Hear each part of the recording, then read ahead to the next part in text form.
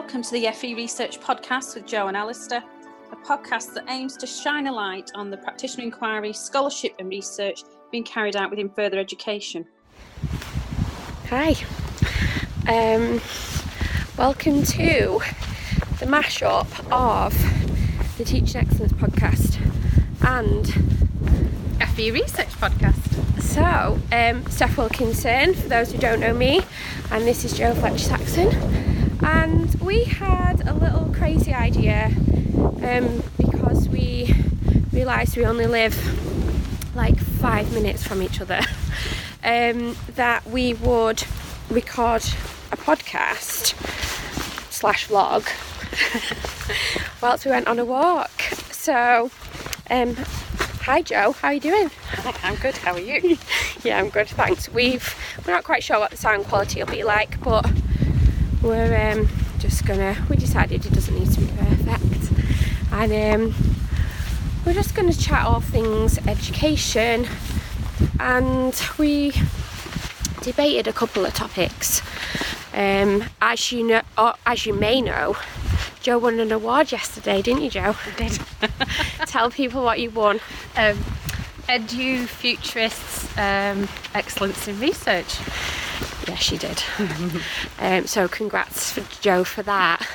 And our other close friend Lou Mycroft, she won the EduFuturists category for staff wellbeing for all of the work that she does alongside the stuff that we've been doing in Joy FE.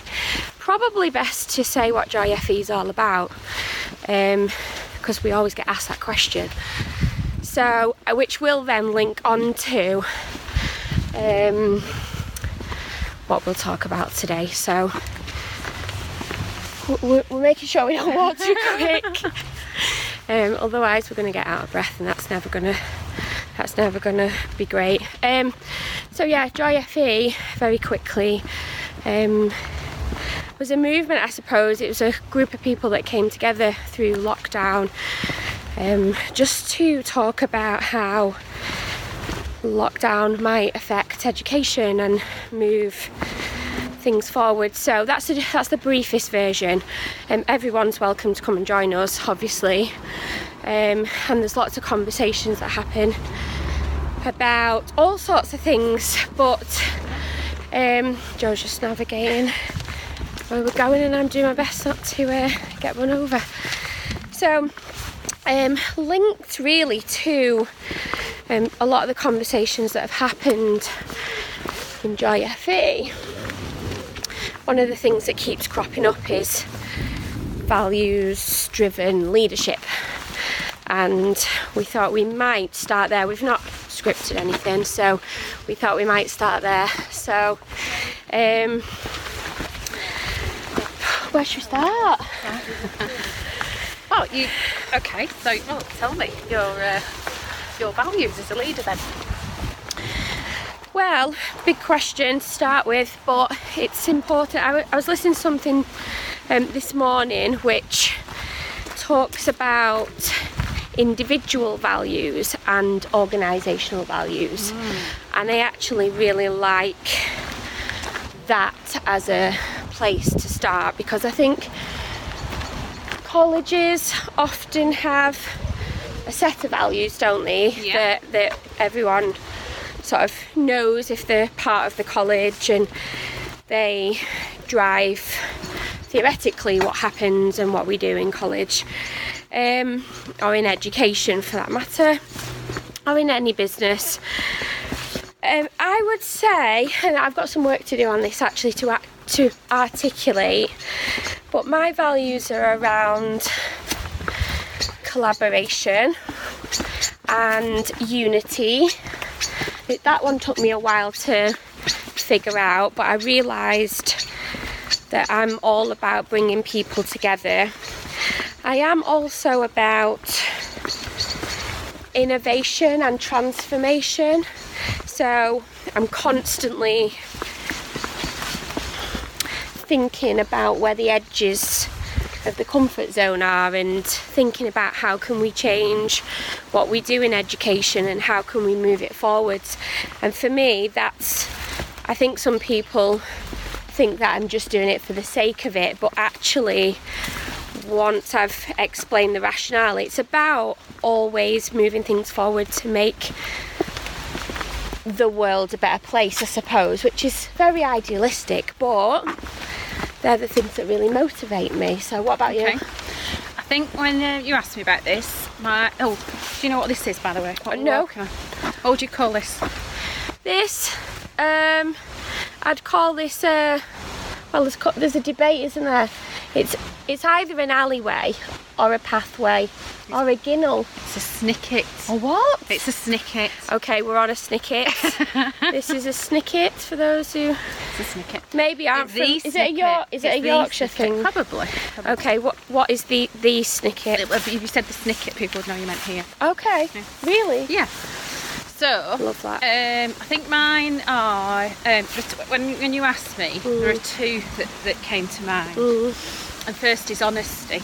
Yeah. And the reason why I know that is a real ethic or value, values or ethics enacted, aren't they? Is when people are dishonest, it really, really gets to me. And that's how I know how strong that is for me. Yeah. I almost found it by the reverse.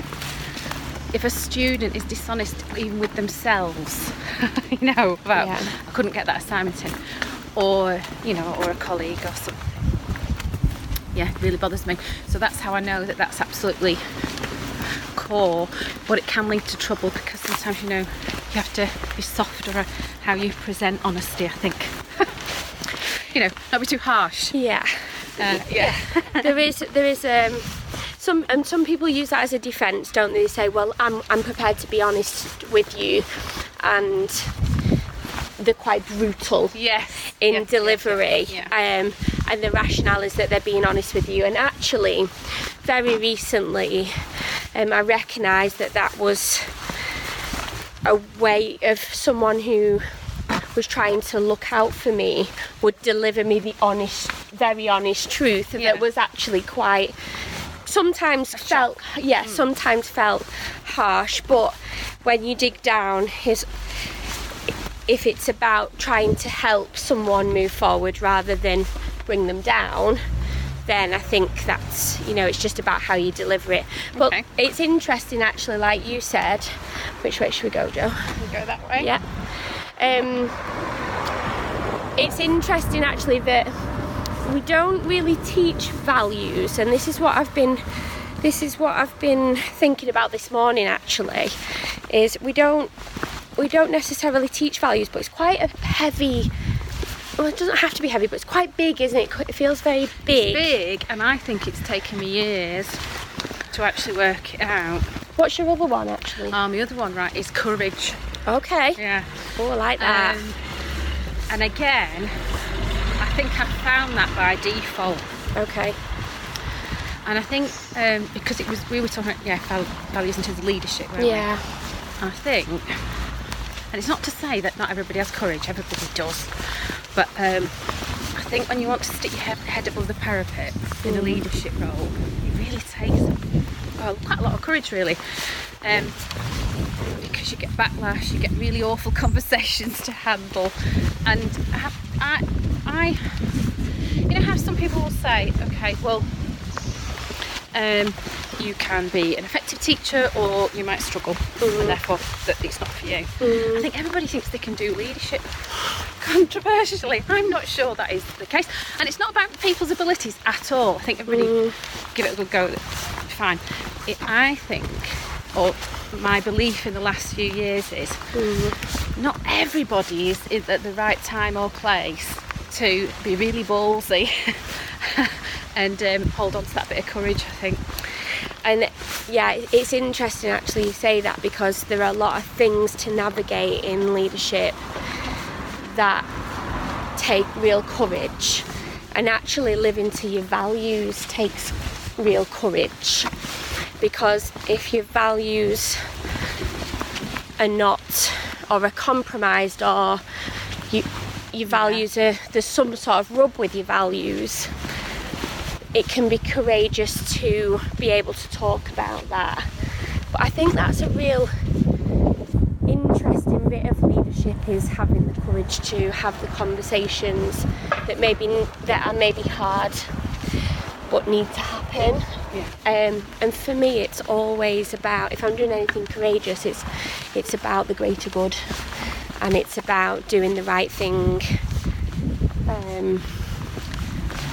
for the staff or for the students or for the college as a whole. And I think there's a lot more courageous leadership visible on Twitter, say. Really? I think compared to a while ago, but I think there's also, Twitter is very complex. Yeah, I think Twitter's a bubble. Yes, I agree. And I know many brilliant teachers, educators, support workers, leaders that don't go near Twitter, and I think that is dangerous about social media groups. I've started using LinkedIn more lately as well. Different group of people there. Yeah. But I think you can be drawn into believing that bubble is the reality. sum total of reality. Yeah, I'm the same. Twitter and LinkedIn are very different groups of people, which I quite like actually. Yeah. But it is about it's not the sum total of reality. But yeah, I think this conversation about values is an interesting one, because the way that someone pitched it this morning I was listening to an audiobook, was just start by asking the question, what matters to you? Yes. And yeah.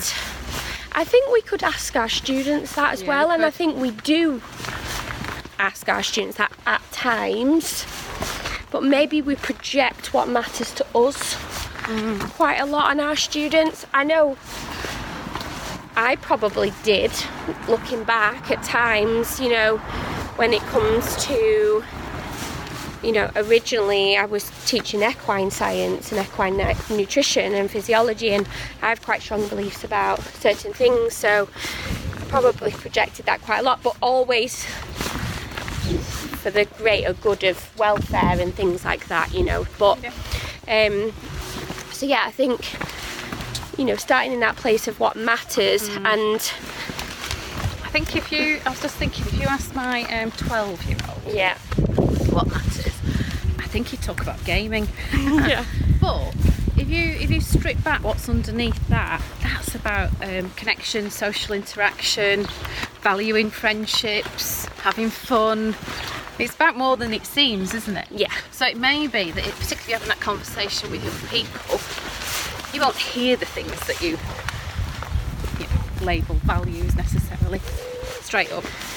Well, that's the work to do, isn't it? Yeah. It's finding the way, and I was thinking about it. Like I say, it's very current for me, and I'm going to work on this a little bit this week. Is how do we help people to dig underneath the initial answers to that question, to start to dig into what we would maybe categorise as values, because the little bit of reading and research that I've done is that if we can align, if we know what our values are, then the choices that we make are sometimes much easier, and we can be much more calm and peaceful in our decisions. They won't always align, will they? They won't always align. No. I think, so my drive for honesty, I will find that, like I said, difficult at times, so we just will not align. There may be times where I can't have a conversation with somebody yet because other things have to be in place. Or, so actually, one of the ways to identify it might also be how you feel when things are misaligned. And I like that, what you said about you probably realised honesty was more important, was really important to you when the opposite happened. Yeah. And I think that is a way of, because sometimes people might not know where to start in terms of what matters to me. I think you do get you get there a bit more easier through different experiences. But there are probably times where, if you think about what really doesn't align with you, or what are the things that drive you mad or make you angry or make you feel, you may reach them. yeah. And I think that is a way to start to think about what is it that really irritates you, and then what's the opposite of that. And I think what's interesting is, in terms of what I listened to this morning, was that they said subconsciously, whether we know what our values are or not, they will have driven a lot of our actions today. That's the point, isn't it? So it's the ethics, it's the values enacted, and that's where you see it in the behaviours and the emotions. They'll be evident there. Oh, we're just pausing for a car. We're just navigating a reversing car who may have gone the wrong way. I think there's a train there as well. Oh yeah, we'll show you the Shepley train station.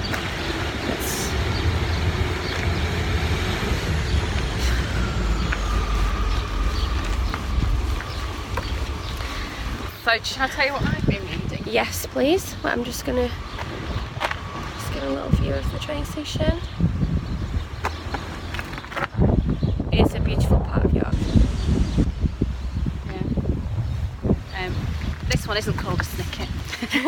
This is not a snicket. This is a lane. A lane. Yeah. So, because of the FE Research podcast, so I was looking at the whole business of walking, interviewing and talking. Cool. And I think sometimes in research world they're called go-alongs. You go along with the person you're, asking questions of or whatever. Yeah. And I was looking at what the benefits might be of having a conversation like this, as opposed to in a classroom. Talk to students or staff. And it says, doing something like this, it transcends literally the boundaries of that space, and that kind of frees up your mind to think in a different way. I like that. I did think, I thought, gosh, what it made me think about, we ask our students to, and our staff to on surveys and things. Yeah. But what different information would we get if we, walked and had a conversation? I wonder. And that's why we did this. It came up in an ideas room, didn't it? Yeah. About a walking and talking, a conversation that wasn't sat down in a room. Or in a Zoom room. Or in a Zoom room, actually, yeah. And there's lots of thinking going on about that as well at the minute. But we just thought, well, we'll have a go. We'll have a go, so and here we are. Then? What do you think the difference is? I think that. Well, I know personally I'm a bit of an outdoorsy person, so I do think there isn't as much of a restriction. Thank you.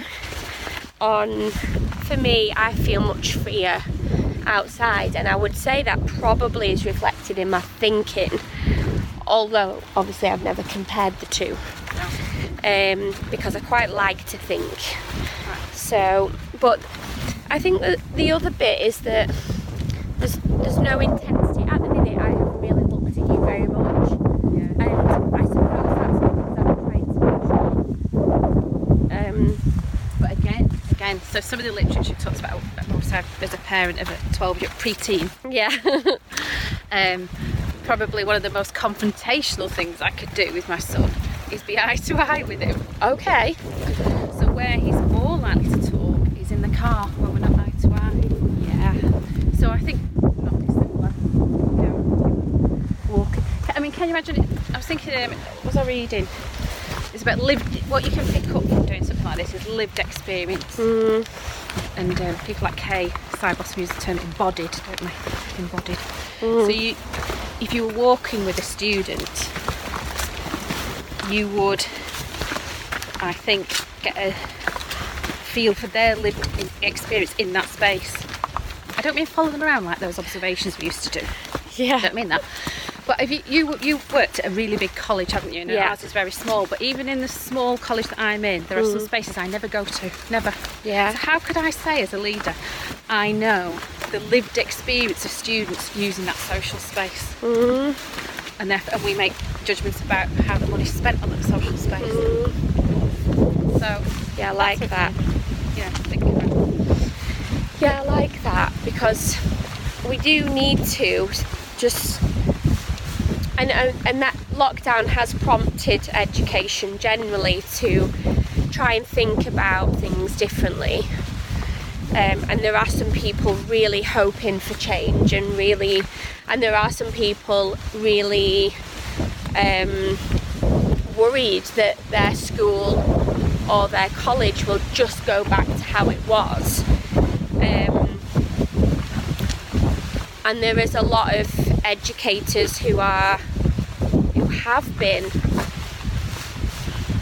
worked really hard, and they do so in the what's the word, in the vein of making a difference. But I think where we've seen in lockdown that it's instigated a conversation that is, how can we do these things better for greater good of students or greater good of teaching staff. But yeah, I like that, rethinking how we make decisions and thinking about how do we think differently, or how can we create the conditions to think differently so that we can be even better at what we did or what we do. And this is interesting, just walking and just exploring concepts. I like it. So I suppose if we go back to values. Yeah, okay. Well, I'll tell you the third thing I was going to talk about, yes, which I think relates to what you've been part of creating in lockdown. Obviously the joyful militancy. That's what I wanted to talk about, joyful militancy. Okay. I think that would be my third thing. And what does that mean exactly, Jo? Well, I think you don't always have to accept the status quo, and I've had lots of conversations with people during lockdown who seem to believe they had to. It's interesting you should mention this, because it actually, on a Saturdays, occasionally, well not occasionally, but whoever wants to have a brew from the Joy FE group, we have a brew. This came up this morning. Oh, right, okay. So the concept of just accepting what is. Yeah. So what's been your thinking on that recently? I think it's a bit back to that courage, really, or people realising they can. You know, I think so. Some of the conversations, sometimes it's about knowledge, not knowing how to do something. But sometimes it's about bravery and courage, and you know, I don't know. Somehow you're realising yourself. You can ask questions. You can make suggestions. You don't wait. Don't wait. For lots of women who wait for an answer, wait for an opportunity. It tends to be women. Don't know why. This might be who I speak to. But I'm all about joyfully creating your own opportunities. Yeah, I agree. Just thinking about where we're going to go. Yeah, because if we go on the main road, it might get too noisy. I brought something to read. Okay. Right, Windy. It's a bit windy, but so we'll have a pause. Right, thank you. And read it. So there's a book called Joyful Militancy, and it's by Nick Montgomery and Carla Bergman. Okay. And in the beginning of the book there's a quote, and I love this quote and I use it a lot. And I think it kind of resonates with lockdown. To everyone in cramped spaces and stifling atmospheres, letting in fresh air and finding the wiggle room, embracing messiness and mistakes together, learning to move with fierce love and uncertainty, making us capable of something new.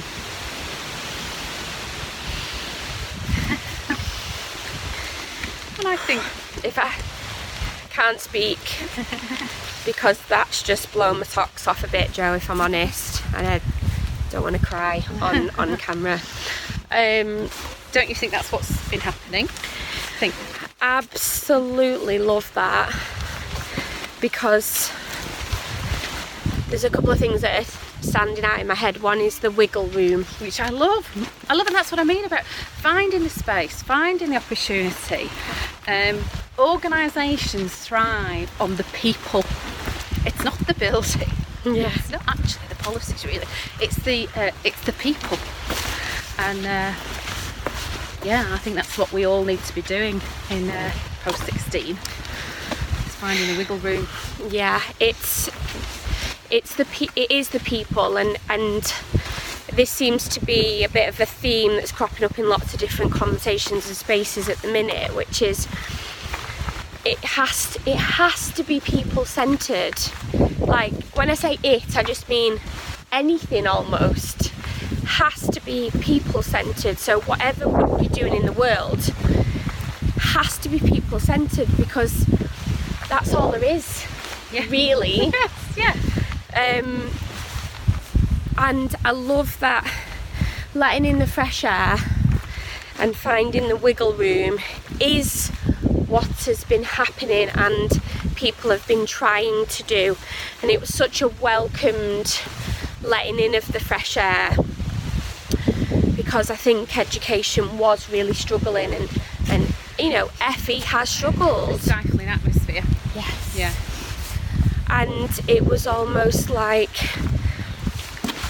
well, it has been, it's unbearable, the, you know, teacher retention issues and all of that sort of thing, and the difficulties to recruit, and you know, that's where it's been really tough. And I'm not saying that it's never going to not be a challenge, because you know, educating and contributing to educating people is a really important job, a really big responsibility. But at the same time, we have to try and find the wiggle room for change, and there's lots of different reasons to do that, isn't there? But what I also like about what you've just read is and I forget the quote exactly, but is being there in the mess together. Yeah, in the messiness. That's what. Yeah. There's another thing. I think you need to accept a certain amount of messiness. We talk about messy research, actually, but it's the same in working in education. There is an element of chaos. You never know about, you know, the dynamics between people, and there is messiness. And I think we have to be comfortable in the messiness sometimes. I agree.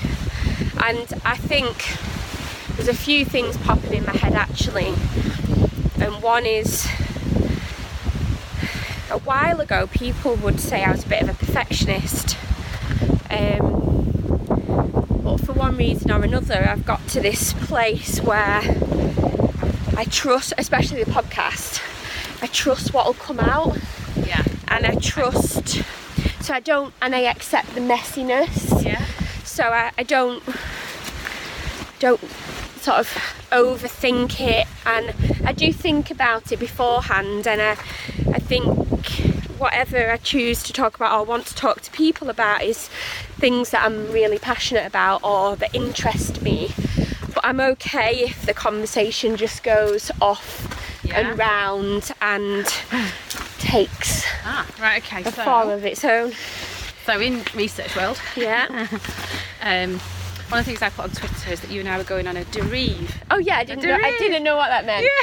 Yeah. So a derive, it's like, it comes from psychogeography. Okay. So I think it was somebody called De Board wrote about this.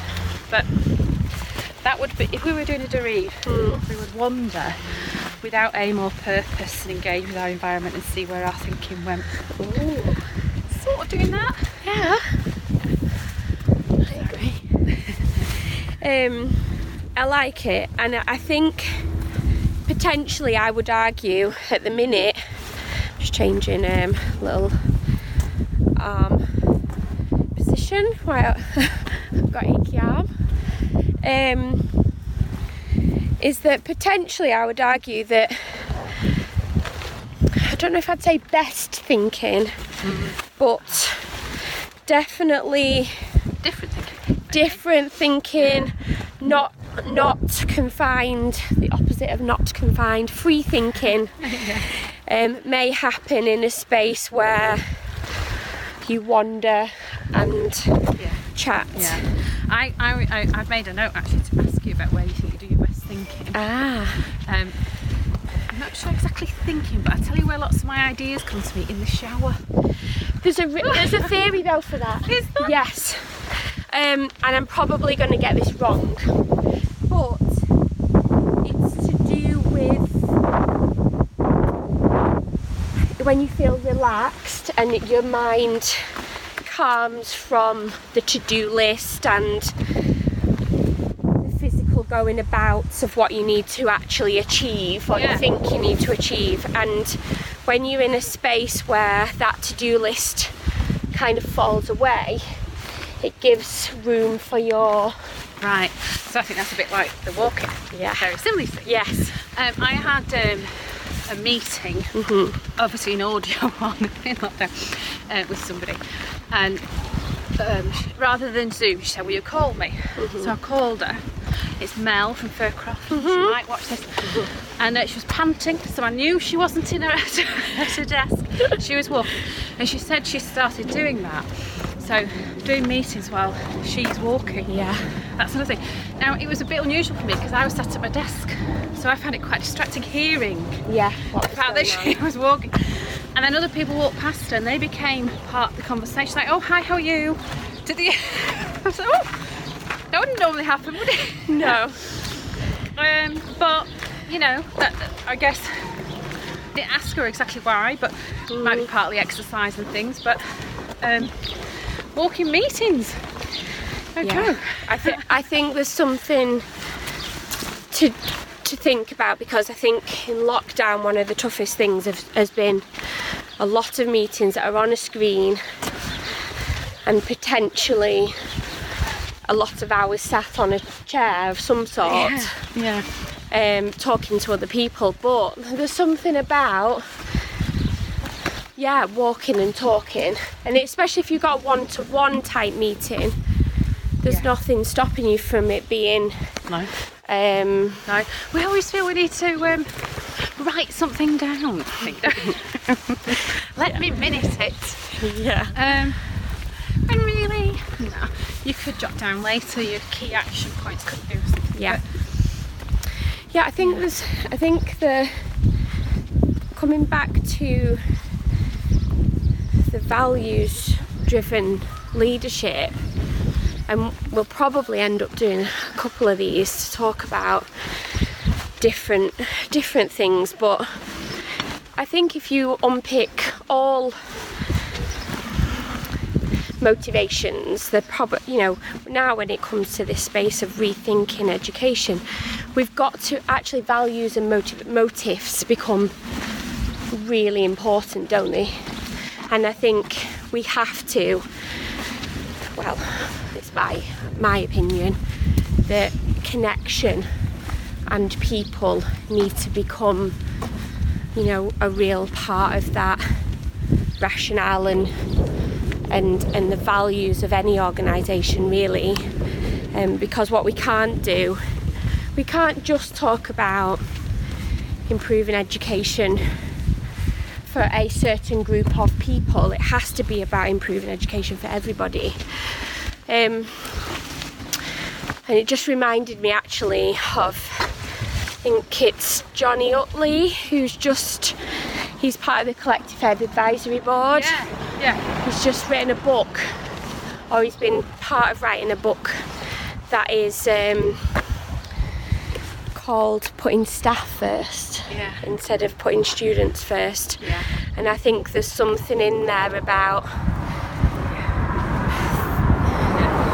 the things that are going to have the most impact on student success is staff. Yeah.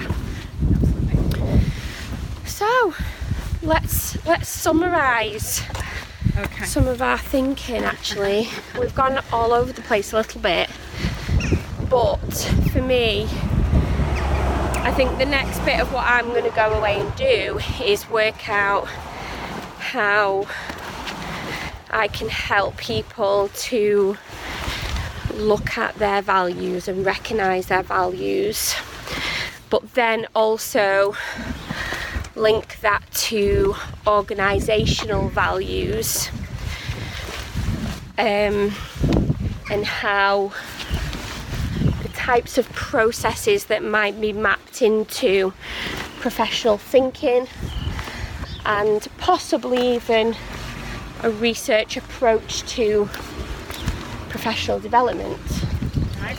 I think that's something that I'm going to weigh and have a little look at. Right. Well, I think for me, keep finding the wiggle room. Yes. But I do, as you know, I'm trying to build up opportunities for staff to be engaged in action research work. So there's still lots to do there, because only a few people, each year have said they're up for it, and you wonder what's going on there. People worry about time and and all that kind of thing. So that's my job of work. Is ownership of professional development. Who owns it, and it should be us. Yeah. And I think that might be something that I'd be really interested in talking to you about next time, is that ownership of professional development and potential resistance to